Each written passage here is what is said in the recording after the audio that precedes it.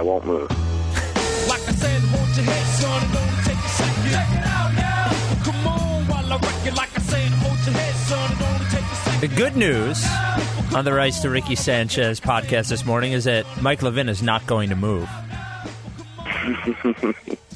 You gonna sit still over there, buddy? I'm sitting still. Good morning. Mike has promised in that he's a little more excited about the show, I think, today than normal. I'm amped. To sound even more awake than he normally does. Of course, recording at 9 a.m. Eastern Time, but 6 a.m. West Coast Time. When you eventually get hired to do your nationwide morning show, this is just practice for you to be up and at 'em and able to entertain so early. So just consider this like a warm-up, right? Yeah, I just did like 3 lines of Coke, so we are just good to go. All right, well, I'm trying to think. I know you wanted to talk about... Well, first of all, are we talking about your email? Yes? No. We're not talking about your email. Ooh, so it will live in a shroud of secrecy. Yes. That's even better. All right, well, there's an email that will... And now, this is all anybody will care about. This is what the email was. Well, there was an email, an interesting email that I don't even know was in the email, but there was an email that we won't discuss now, I guess. I know you were very excited to speak about the argument that I got into with the WIP morning show last week, and that I continued, unfortunately, on Monday night with my father, which I believe in his portion of the argument, he continued to prove exactly what I set out to prove in the very first place. And then, of course, there's not too much news. There hasn't been much of any news in Sixers land this week, other than Nerlens Noel showing off his outstanding flat top on Tuesday and getting introduced, and Sam Hinkie talking like Sam Hinkie talks, honestly, but not really giving any information. I guess the difference between him and other general managers at this point in other sports, at least in Philadelphia, is that he is not deceptive in that he doesn't say anything that is untrue. He just doesn't really answer anything. It's beautiful. Yeah, it was funny. I don't know who it was, but finally someone asked him about the coaching search yesterday, and he gave his normal, which is an honest answer. We're going through a process. I'd rather have the right guy than have the guy on time, and that's what we're doing. And whoever it was I legitimately didn't recognize the voice, was like, but come on, why is it taking so long? And he was like, he's like, I don't know what to tell you, And one sort of telling quote was about the plan. He was like, I think it's pretty obvious to everyone what we're doing here, which it sort of is. Which also makes the fact that he doesn't talk, I think less of a big deal in that. Everything they do has been. Everybody wants transparency, but they're pretty transparent in just about in what they've done. So I love it. Yeah, it's perfect. So, but you're already trying to get away from the argument. Okay, and I don't want to get away. All right. So we'll start it over by saying if anyone hasn't read it, it's on CBSPhilly.com or just ask me on Twitter. And I essentially wrote. And what had happened was this had been building. I had been thinking, every time somebody had mentioned, there were a couple of beat writers, and I'd like to say, like, I like and respect all the beat writers. If anyone on this podcast, if the one of the two of us, I'm one that generally will say, hey, their job isn't always all that easy, blah, blah, blah, blah. I agree with the job isn't always easy. Yeah, their job isn't easy, and like they get. Unfortunately, a lot of NBA front offices like leaking things to national sources rather than local sources. So, but I had heard a couple of beat writers say that Hinkie not talking is frustrating fans, that fans are frustrated by this. And then I had heard a couple of WIP hosts, including my father, including like many of them, say that, hey, this is annoying the fans. And if there's one thing that I do every day, a lot, it's talk to Sixers fans. Like, of all my followers on Twitter, I would say like probably over a half are following because that's what I talk about. So I talk to them every day, all day. And one thing that I had almost never heard was any of them angry that Sam Hinkie wasn't talking. So I wrote a thing that essentially said that the only people mad that Hinkie isn't talking is the media, that the fans are not mad about this. and that when media says this, they're misrepresenting what the fans are saying. Now, to be clear, I didn't say that I didn't say whether it was right or wrong what the Sixers were doing, and I did make it a point to say it does make the beat writer's job more difficult. But I try to be very clear in saying that they are, by saying that the fans are upset, that's not true. The fans are not upset. If anything, the fans are more positive than they've been in a while. Are there a ton of them? No. But the ones that are there are actually more engaged and more interested than they've ever been. And I have web stats to show it, that now this may not last. It may not last for another 2 months. But right now, when there's Sixers news, they're interested in. So that was what I wrote. And then the WIP morning show invited me on to talk about it because Rhea was not very happy with it. And Rhea, who, by the way, has been a big supporter of mine, has actually had you on the morning show, is very blog friendly. But they were unhappy with what I said. And I think during the interview sort of changed my argument, tried to paint it as that I was saying that that teams shouldn't talk to the media and so on and so forth, which I really didn't ever say. And then they yelled at me. So that's what happened. Rhea had you on and was basically like, you were a T-ball. And she was like, hey, Spike, come here for a second. Let me just put you on this T-ball tee, and I'll just smack the crap out of you. That's basically what it was. She brought you on and just was like, oh, you're going to just get reamed. There's going to be no sort of intelligible conversation. It's just going to be, I'm going to put you here and I'm just going to start smacking, and then just start smacking. And that was your morning show. Yeah. Now I have the morning show out of anybody here has been they put me on a lot. They like me and I have a good relationship with them. And I knew they weren't going to agree with me. I definitely didn't see the vigor which they disagreed with me coming. And clearly, when you do a morning show and you try to host 4.5 hours of content every day, when people don't talk, it does make it more difficult for you to do your job. And I certainly understand that. But that was exactly my point, is that it was making the media's job more difficult. It was not upsetting fans. And I think at one point they said to me, you're thinking more like a fan than you are in the media. And I was like, well, that was my point, And then when I fought with it with my dad came into the show on Monday night, all just raring to go and angry. And because the Sixers called a press conference essentially during the second day of Eagles training camp.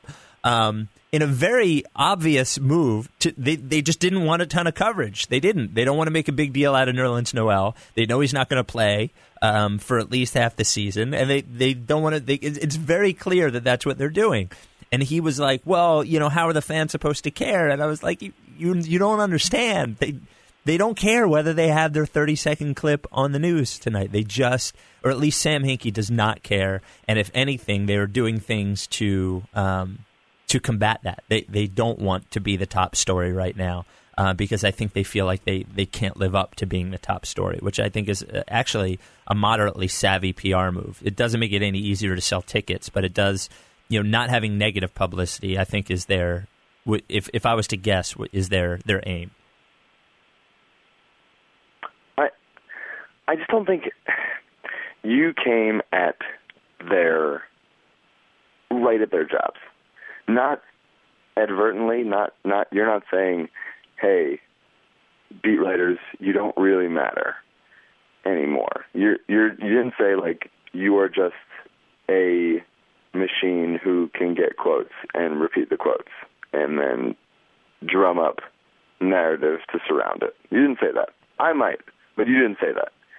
So, but they can infer enough to where it's all right, well, if they're not talking, then what are we doing here?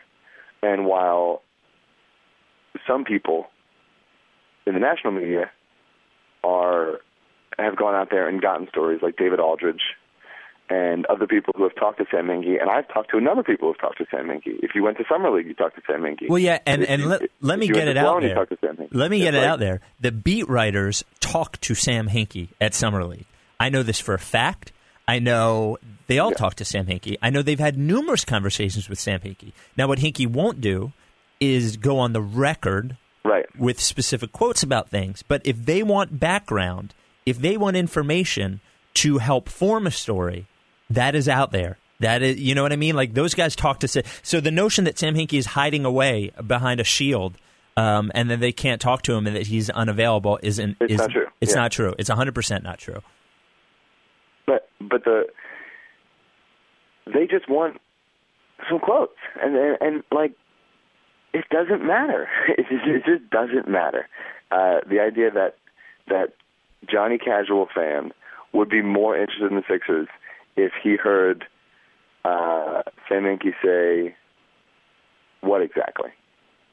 What's going to should he say, like, this is the coach that we might hire, but it's not sure yet?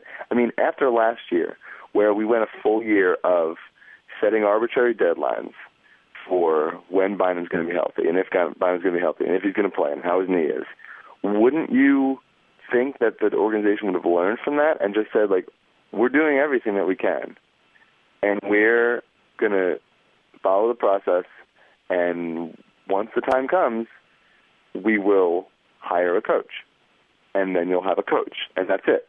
But to give any sort of arbitrary updates, it's like that's all last season was, and that's why it was so terrible. Well, and I mentioned this on the air the other night, and I feel like it'll be a wasted column and no one will read it. But the notion of, and much has been said in baseball, most specifically, about selective endpoints and arbitrary deadlines. And, a selective endpoint in that over his last 13 games, player X is hitting 220. And the reason they pick over his last 13 games is that if you include 15 games, all of a sudden he's hitting 268, and the statistic is no longer valuable. And basically what it shows is that a lot of times when you set those, and believe it or not, even saying since May 1st is a selective endpoint. Like, it is we invented May 1st. May 1st doesn't exist. And I'm not trying to be too, vague about what I'm saying here, but like, May 1st only exists in that a calendar somewhere says it's May 1st. Them playing baseball on May 1st versus May 3rd or April 26th, there's no difference there. It's all of that is arbitrary. Now, Can it show a trend? Sure. And can you find at the end of this, a lot of times in a baseball season, what you can do is at the end, you can look at the entire body of work and find a point at which it changed, and then sort of create endpoints based on that. But until that point, they're arbitrary. And those, arbitrary deadlines, like a coach, there is no difference between them having a coach today and a coach 4 days from now because the players aren't here. There's nobody to coach. The roster is essentially set, aside from one player here or there. And, it's more important to have the right guy than have that guy's input as to whether you sign, the last guard, which one of three last guards on the market you'd like on your team. It's not really his choice anyway. So, and what I liken it to, what it is akin to, is imagine a 13-year-old girl. And a 13-year-old girl thinking about the rest of her life. And she thinks, by the time I'm 28, I want to be married and have a kid. That's what I want to do by the time I'm 28. Now, she is setting that endpoint because for no other reason than she looks in the future and she sees that 28 is a good number. Now, all of a sudden, when she's 27 and doesn't have a boyfriend, like, if she decides that deadline that she set arbitrarily is still important, chances are she is going to make a bad decision with the rest of her life because she's going to go find a husband, whether that's the right guy or not, and she's going to have a kid, whether she's ready or not, because when she was 13, she decided that she needed to be married with a kid by the time she's 28. And that is the same thing as saying the Sixers need a coach by now, or if the Phillies don't win 3 out of their next 5 games, they're no longer in the playoff hunt. Again, another arbitrary, made-up thing, that doesn't even really exist. Like, these are things. But that's all the mainstream media does. It's right. Like, what's the best thing I can say? Like, the idea of, like, triple doubles. It's like, well, saying if you got 25 points, 11 assists, and 9 rebounds, like you're somehow worse. Like that one rebound really like makes the stat heavy. It's picking arbitrary things and saying, oh, the Phillies haven't won in 8 of their last 9 Tuesdays. Like things that don't matter. And like the Phillies have never beaten, the Cardinals at home in the past 20 years. Well, Dominic Brown wasn't on the team 20 years ago. And Chase Utley, Ryan Howard, I mean, it's like guys that these are just arbitrary stats that the media drums up to make their point or stir a narrative where things that don't matter is what the mainstream media specializes in. And some of those things are arbitrary deadlines and quotes on the record that can help write a story. And it just doesn't matter. And here's the thing, is that, part of the problem here is that, and I mentioned this in the piece, but part of the problem here is that there is too much sports media. Now, this is coming from a person whose job exists solely because there's too much sports media. That is the reason I have my job, is that sports media is a very big deal. There's a lot of page views to generate.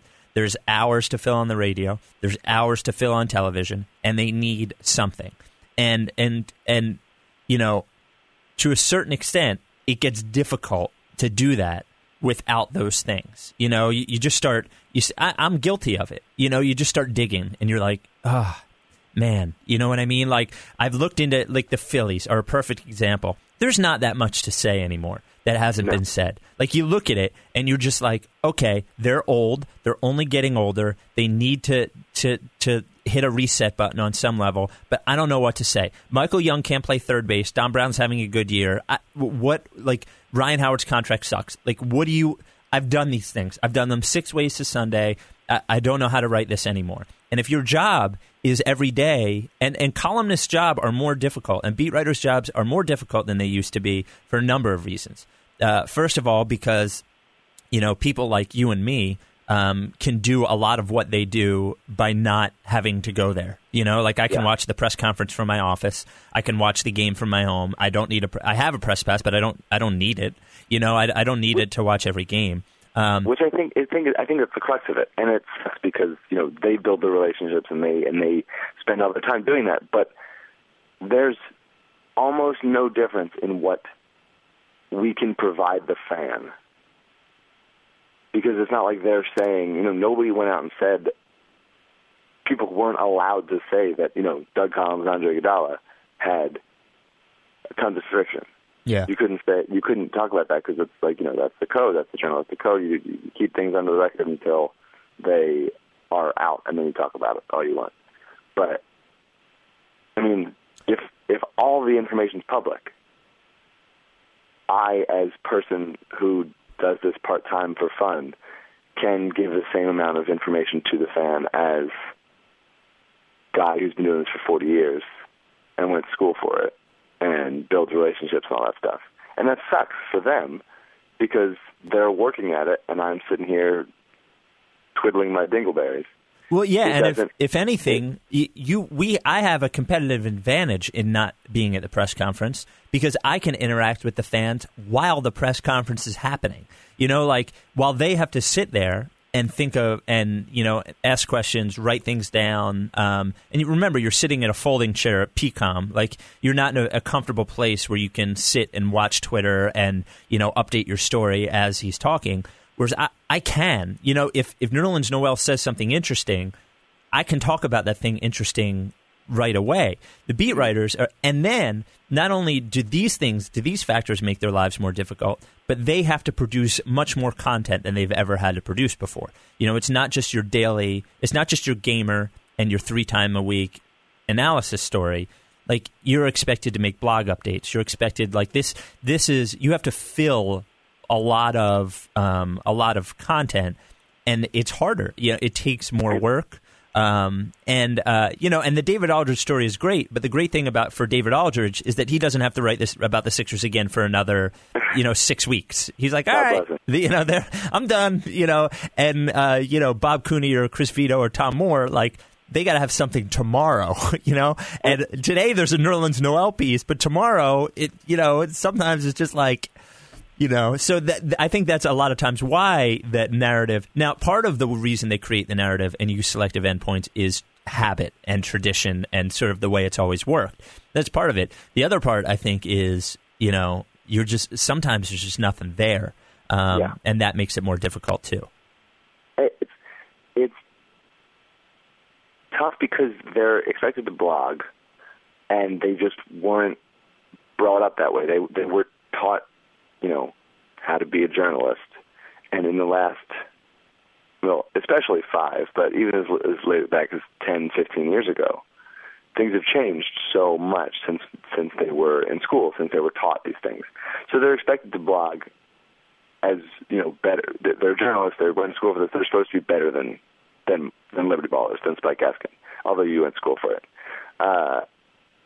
But because I've been doing this since I was 19, and I got a guy on my site, Jake Pavorsky, who's been doing it. He's 16. He's been doing it for a couple of years now, not for me. He just started.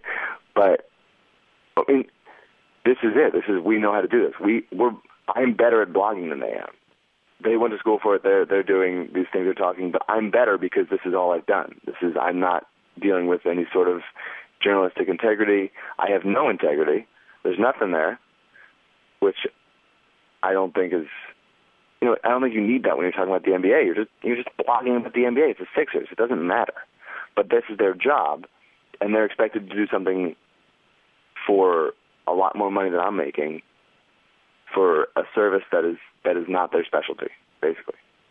And it's important also to know. And it's hard. I'm not saying like that. It's hard. It's hard for them. It's an unfortunate circumstance for them because they're being asked to do something that they can't do.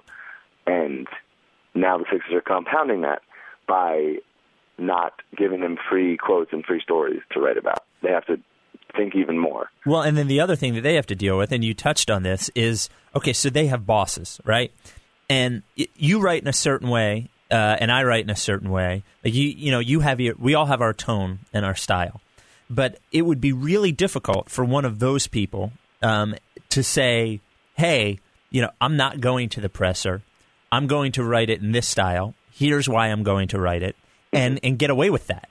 I'm going to write, half of this is going to be snarky. Like, you wrote a great thing the other day about what if the Sixers don't have a coach. It was hilarious. It was very funny. I enjoyed it. But like that on a news site or in a newspaper isn't going to fly. It's just not going to fly. It would take a boss to really just sort of understand, to really just sort of shift the direction. Maybe they should do this, but it's not up to the writer to say, hey, let's write this silly thing where, fans are going to be able to text in, what play they should run. Like, that's a silly thing that exists on a blog. It's something that I would write for CBS Philly, and like, it would get no traffic because the people that go to CBS Philly wouldn't even understand that I was kidding. I think the couple of times that I've tried things that I remember, I wrote a thing when Gus Bradley ended up not being the head coach of the Eagles, like saluting the Gus Bradley era of Philadelphia Eagles football. Clearly, like, totally in jest, tongue in cheek, and like the only comments on it were like what do you mean Gus Bradley era? And I was just like, oh, come on. So they have bosses that they answer to as well. And it's just and they have different. It's a mix of a platform. Writing for a newspaper and blogging are very different things. I think sometimes they meet in the middle, and sometimes they're similar. If it came off as that I was saying your job is stupid, your job doesn't matter, it's not what I was trying to say. What I was trying to say is that in my experience. And in this specific instance, and again, like, everybody loves when the head football coach talks after the game. Everyone. Whether it matters or not doesn't matter. People love the quotes. They love talking about the quotes. It's the truth. It drives traffic. It drives listenership. People like it. I'm not speaking to that. What I was speaking to is in this situation right now, and this may be indicative of the way the future, pans out and the way things go, but right now, like, people don't care about those quotes. They don't. And it may mean that the Sixers make less news. It may mean that there's nothing to talk about, and that might be it. And it also may mean that those people whose job it is to produce that content may have to dig a little deeper and do some different things. So when I even forget the guy's name because it was here and gone so quickly. But the Memphis Grizzlies assistant that was rumored to be a Sixers candidate for a moment, like their player development guy. And nobody knows who the hell he is. I get that.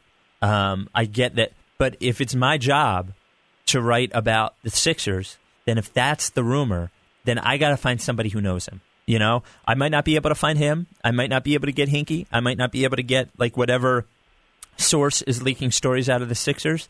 But if I look at his history, I bet I could find somebody who worked with the guy who can tell me what he's good at. And as because it's funny because I'm halfway between you and them, like in every aspect, in age, if I'm 36, you're what, 23, something like 24? 23. So I'm 36. If they're, 40, mid 40s. So in age, I'm halfway between. I'm not a beat writer, but I do work for a major, media company. I'm right in the middle. I see everything from both sides. I went to school for journalism. I was trained that they were, but I got into it in a time when that's not really how it was anymore. So my style and how I attack it is different. But the future may be a lot more of that. And, part of that, too, is that the Sixers have more Twitter followers than any of us do. And so do the Eagles and so do the Phillies. So if they want to get that press conference directly to fans and not have to go through the media, and they not even need the media in that respect, well, they can do that. They have more access to those people, to their dedicated fans than any of us do. They don't need us in that way. And the advantage that provides us, and it's the advantage that you are provided as a blogger and not having to face those people every day, is that you can be more honest.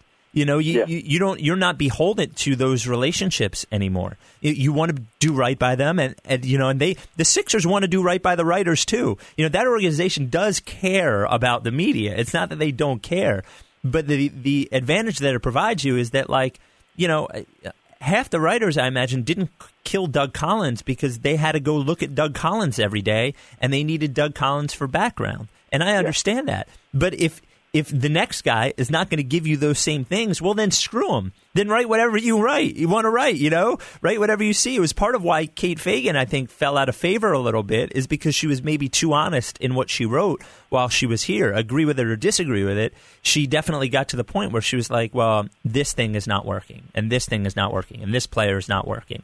And then it makes it difficult for you to walk into that press conference room if you're slaughtering out Eddie Jordan and say, that guy needs to be fired, and you're one of 4 beat reporters that has to look at him every day. Well, that makes your life more difficult. And I think that's why Rhea and Angela got so pissed at you particularly, because you're one of them. Yeah. Even though I think you're more one of me, you've been around it your whole life, so you're one of them basically, because you're that. And for you to basically say, and you didn't say this, but they can connect the dots to you saying this, that because the fans don't care, it means the fans don't care about them. And there's a roadblock in their mind where they're like, if they don't care about me, then I don't matter. Then who are all these listeners? And what am I? Why have I been employed for all these years? And Rhea kept saying, you wouldn't have a job, you wouldn't have a job, you wouldn't have a job. But it's not that the fans don't care. They just don't care about the quotes that don't matter. Right. And that is, Angelo made the point. Look, working here has been an eye-opener for me in terms of most specifically the morning show. And I've said this every time I've been interviewed, and I have more respect for how that morning show works. Like, they work their asses off. Like, that show is meticulously planned. It is, Angelo's up. I got an email from Angelo. I remember the other night I was on the air until like 2. I got home at like 2:45, and I emailed from Angelo at 2:30.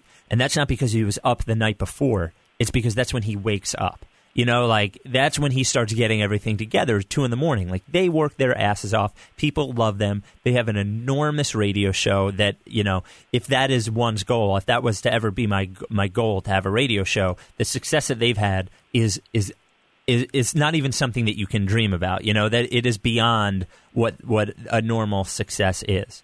But, like, I'm not even sure what I was trying to say there. It's like clearly people care about them and their take, right? That's what they do. Like, they are listening. I think it's even a credit to them. People that are listening to that show are listening for Angelo and Rhea's take on things, and not for the quotes from the general manager all the time. I think it makes the personalities that deal with sports, I think it empowers us. I think this, another guy that's sort of in the middle is David Murphy, who writes about the Phillies, and I feel like he's probably somewhere in the middle, too. I feel like he's more critical than most of those guys are about the Phillies. I think not being beholden to that, to that sort of avenue of doing things, to those general quotes and to that sort of access, gives you the ability as a personality, as a writer, as a broadcaster, to make your personality and what you think the most important. Here is my take on this, and here is why you should think this way.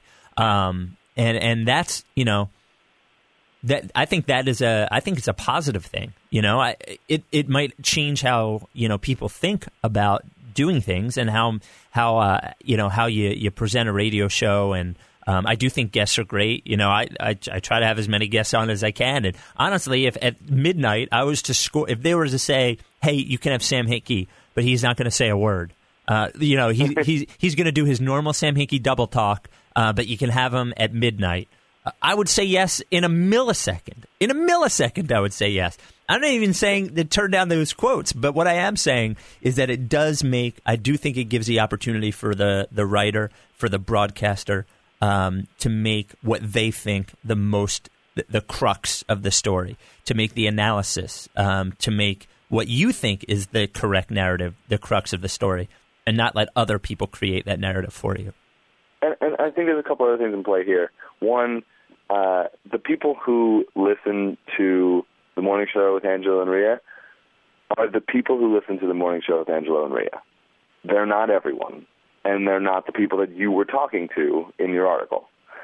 People listen to that show for as long as Angelo's been on there. So they're old.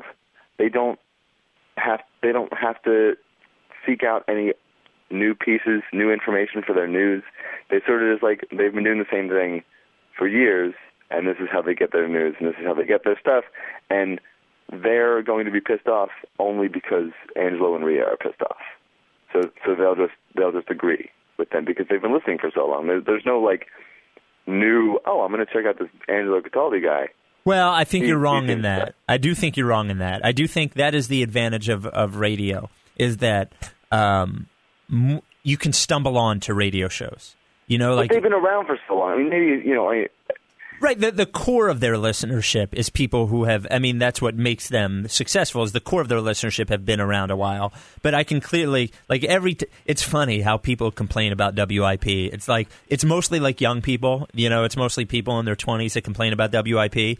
But every time I look at Twitter, it's those same people complaining about what they heard on WIP. And I think it's clearly you were listening. If it's the only game, if it's the only game in town, I guess. I don't listen because I'm not there. Yeah. I'll listen to you if I have literally nothing else to do. I'm just kidding. Which really makes you think, why are you listening to this podcast? Really, why is anyone? The lesser alternative of every other show. It's funny. I tell people all the time. They're like, da-da-da-da-da, hey, will you check out my podcast? And all I think is nah, I wouldn't even listen to my podcast, honestly. I wouldn't. I listen to Bill Simmons, and I listen to Basketball Jones, and that's pretty much the extent of it. You're talking about somebody who consumes more sports media than a healthy person should consume. But I still nah, I'm not going to listen to your podcast. It's not that I'll talk to you about that very same topic that you were talking about on your podcast, but really, we're not going to really have much of a conversation about what happened on your podcast because I didn't hear it. I'm not going to listen to the podcast. I can hear people clicking out of our podcast right now. Well, I can hear the exit. We probably deserve it. Yeah. All right. Do you want to talk about something else? Yeah. I'll give you an out. I'm letting you have an out. Okay. Well, that was that. In closing. here is the best part of what happened on the radio, is that people loved it. Like, no matter what side they were on, I heard great, like, I got more feedback out of that than anything I've done in my entire career. In my whole career, Mike. I've been working in radio since I was 21. I'm 36. I'll be 37 in 2 weeks. I haven't heard as much positive, on both sides, positive reaction from that. So radio is about moments. It's about great moments. And that was a moment that everyone enjoyed, no matter which side that they were on. So I was actually really proud to be part of a moment that people really seem to enjoy. And I love working with the morning show. And I got to host the morning show 2 weeks ago, like hosting the WIP morning show. I've been doing sports media for a year and a half. Like that's not really, it's not really something that most people get to do. So in closing, and this is not just me tossing it out there and, as some sort of olive branch, I really enjoy doing it. I enjoy working with them. And I think they're all very good at their jobs. But like on that particular point, I do hold firm in what I said, and I do believe in what I said. And I don't know how this changes. Like over, it's funny. I was talking to Adam Regner, who produces the overnight show, the other night as I was about to sign off, and I was saying that one of the reasons I like being on late at night. I've talked to my father about this, and my father thinks I'm crazy. One of the reasons I like to be on late at night is that I can sort of do the radio show the way that I want to do the radio show. Yeah. I can be more like me, and I'm not like a podcast. I won't keep somebody on for an hour, and I understand how radio works. I understand people are in and out for 10 minutes, so I have to reset. I have to say my name. I have to, you know what I mean? Like things that you don't have to do in a podcast. It's just not, if you've clicked on this and downloaded this, and you're 30 minutes into it, you know who we are. The thing that happens on the radio is that people stumble onto you and go in and out and don't always listen to you, don't make it a point to listen to you. They just happen to listen to you. So things are different. But I like being on late at night because I can sort of pick and choose the topics I want as long as there's nothing huge. I can sort of be a little more laid back. And most importantly, I don't have to take an A or B side on every issue. Some issues I can be in the middle on. And I told Regner that's why I like being on late at night. And he's like, well, that's what people like. They like A and B. And that's true to an extent. But I do think that sports radio is defined by its personalities. And I think that the two defining personalities of sports radio, at least in Philadelphia, and I think this extends to across the country because I think they were pioneers in this, are my father and Angelo. Yeah, and they created A and B. They created and I grew up just hating them both. Yeah, yes, but you had some sort of reaction, which is all they were going for in the first place. And that's it is unfortunate that that's the case because ESPN is not about sports anymore; it's about the argument. Right, but everyone has to take a polarizing side, and I get that that's how you do to get listenership, but that's not the best way to have a discussion. Well, and I don't think that it's necessarily the best way to create listenership forever. I do think that sports radio and entertainment is defined by the personalities. I think sure. Morning radio is not defined because of some archetype of what morning radio is. It's defined by Howard Stern, to some extent. It's defined by the personalities that change it. So me saying I want to do the show I want to do is partially ego. It's partially selfishness. It's partially just like, I do this all day, every day, and I want to enjoy it if I'm doing it. That's part of it too. But part of it is belief in I would rather put out, this is how I am. This is who I am and how I am. And if enough people enjoy me to make me successful, that is wonderful. But being something that I'm not in order to be successful, to me, is no more enjoyable than being an accountant or any other office job. Accountant is just the first one to spring to mind. I do this because I enjoy doing this.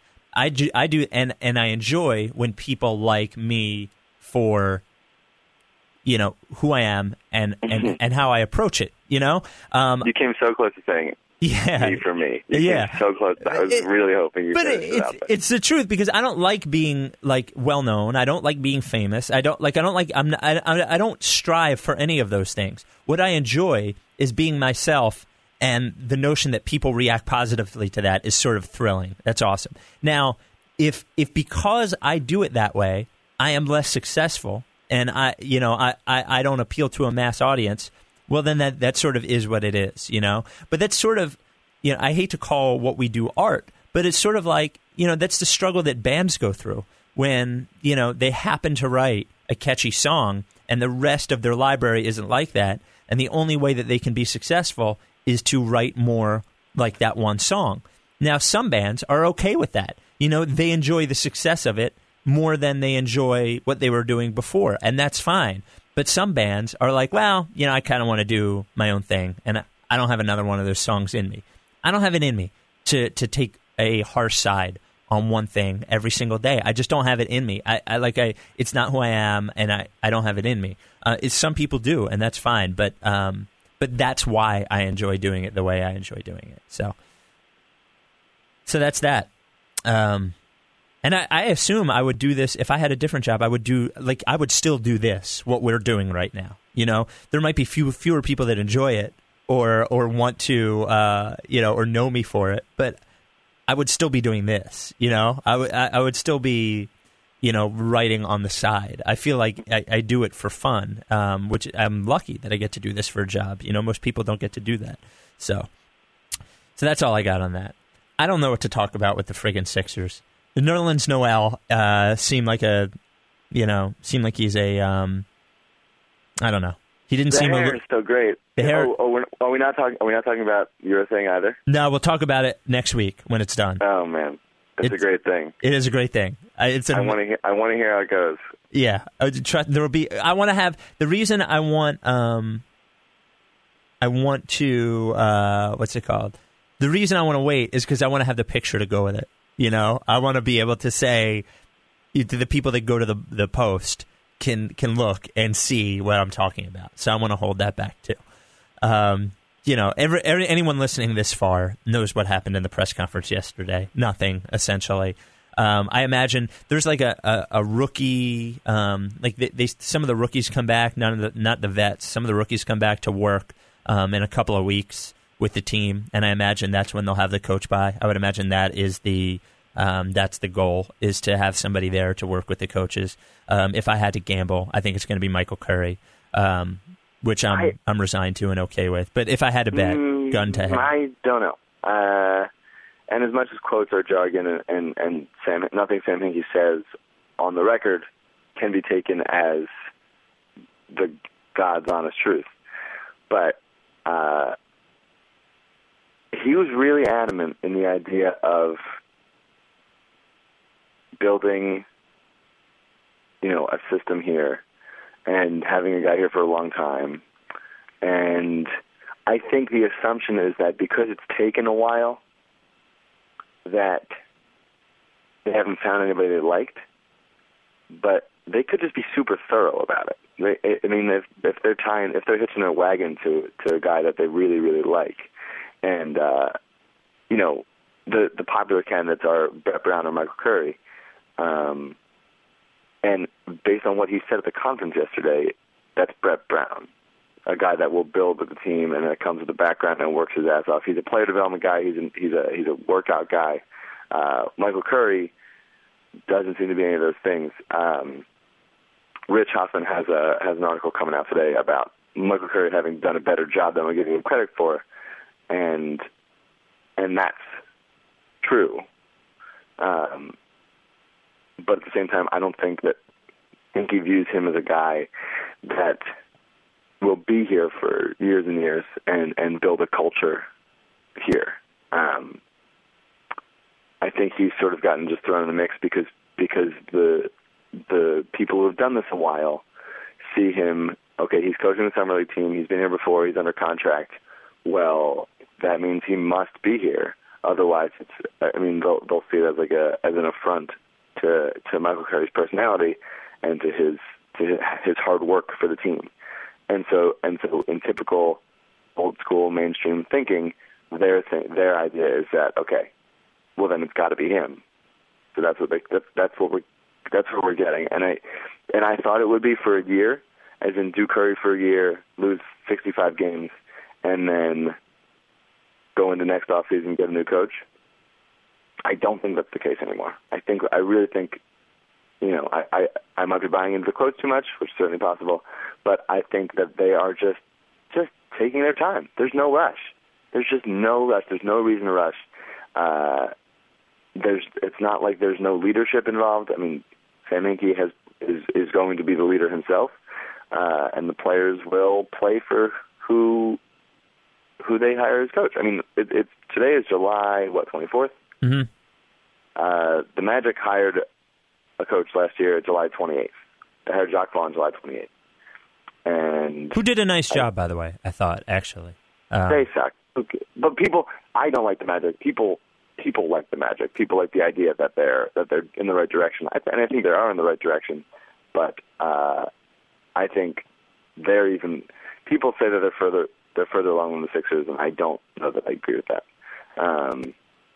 Anyway, but no one gave them the amount of crap that people are giving the Sixers. I don't really understand why. But it's the idea that like them hiring a coach late last year didn't cripple the franchise in any way. No one's looking at Victor Oladipo and like, well, they hired a coach late last year, so he's just screwed. Like it doesn't matter. Coaches in general, to the short-term success, don't.